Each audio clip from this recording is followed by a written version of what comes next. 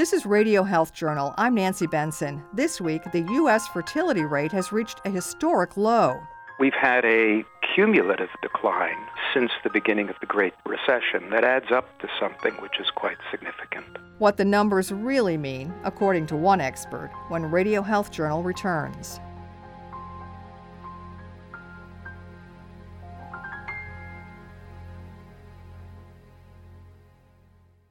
"70% of medical decisions are based on the findings of pathologists, who also diagnose virtually all cancers. Given the importance of these decisions, the nation's largest and most complex laboratories ensure they're operating at the highest standards through inspection and accreditation by the College of American Pathologists. CAP inspects and accredits laboratories in 19 of the 20 top hospitals in the recent U.S. News & World Report rankings. Dr. Richard Friedberg is the CAP president. The CAP's laboratory accreditation program is internationally recognized as the most rigorous set of standards in laboratory science.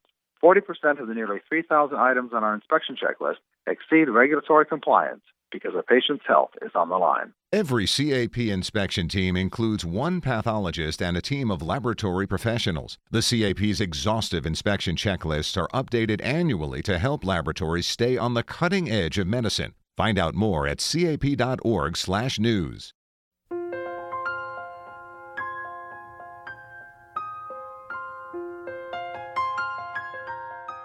Birth rates in the United States are dropping. In fact, they've fallen to a record low for women in all age groups under 30, according to the Centers for Disease Control's annual report on births in the United States.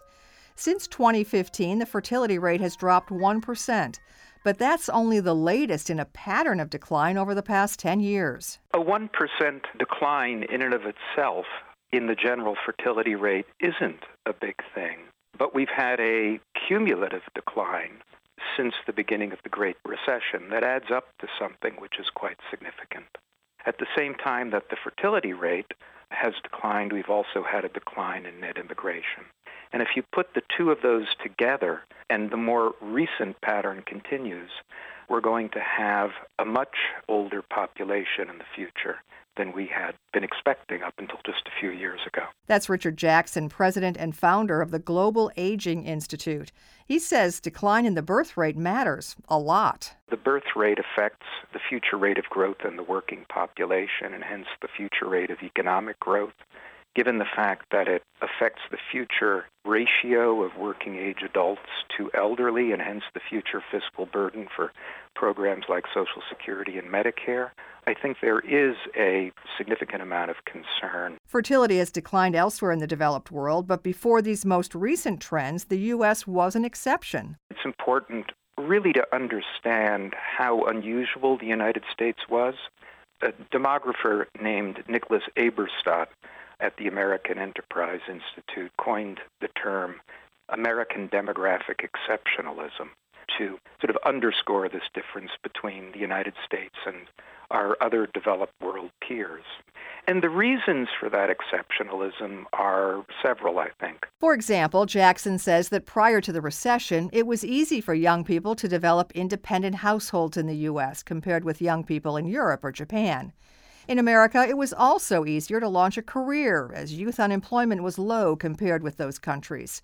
But since the recession, Jackson believes that trends in the housing and job markets have eroded the confidence that young people once had about their future income prospects. What accounts for the shift in the overall number is declines in births among women in their 20s.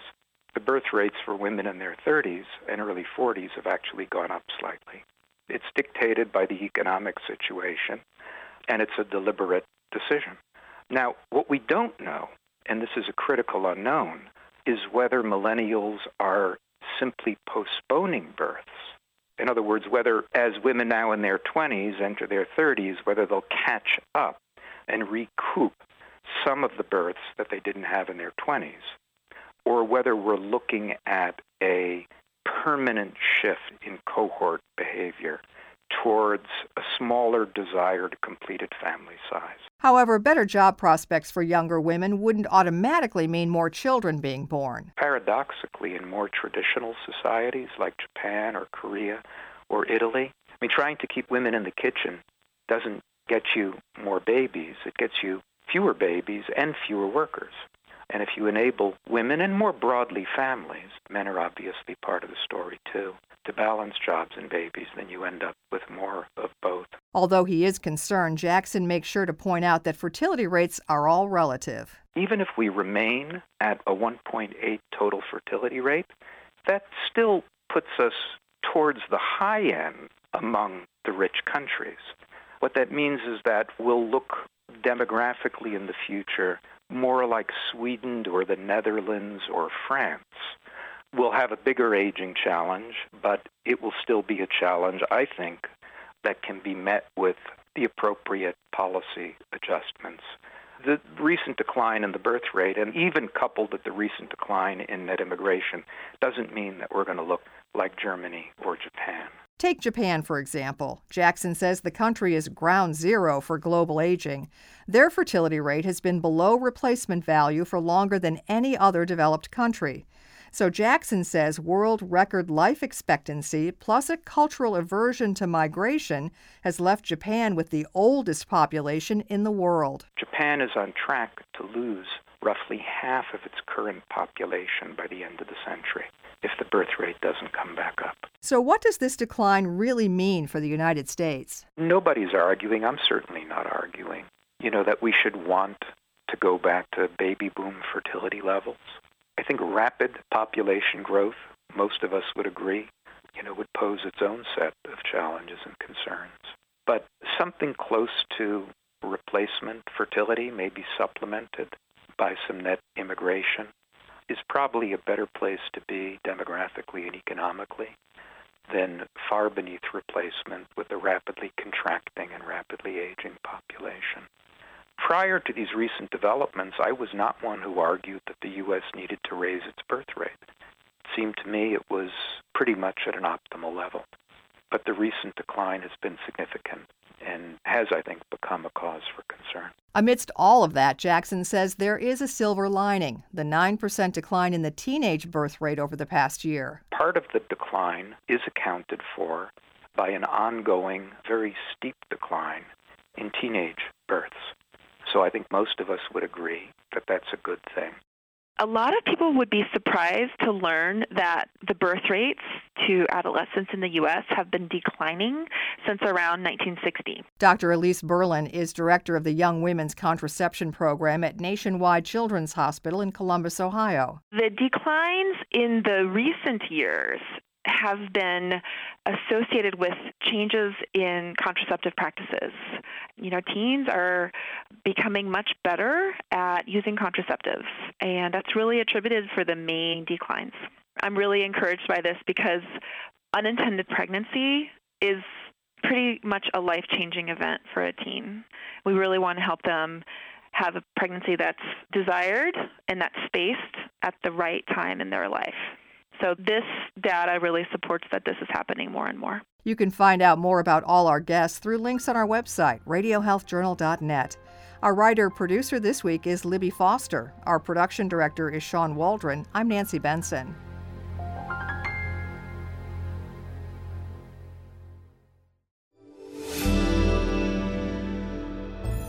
Medical notes this week.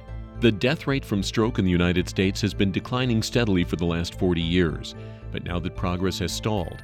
In fact, a report from the Centers for Disease Control and Prevention shows that stroke rates have even started to rise again among Hispanics and people living in the so-called stroke belt in the South.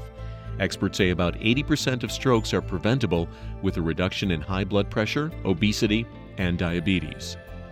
Probiotics combined with immunotherapy could help kids get over peanut allergies. A new study in the journal Lancet Child and Adolescent Health finds that increasing doses of peanut protein along with the probiotic Lactobacillus rhamnosus cured allergies in 82% of allergic children. Lactobacillus rhamnosus is usually found in yogurt. Researchers say the procedure still needs more study. And finally, new dads in the United States are getting older.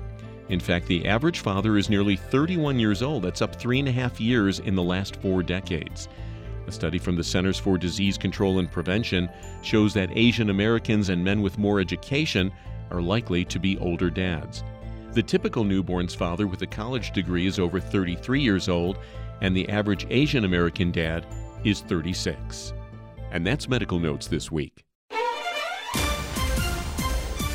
Thank you for listening to Radio Health Journal, a production of MediaTrax Communications. If you enjoyed this week's show, please leave a review on iTunes or share it with a friend. You can find more Radio Health Journal stories about health, science, and technology on iTunes, Stitcher, and at radiohealthjournal.net.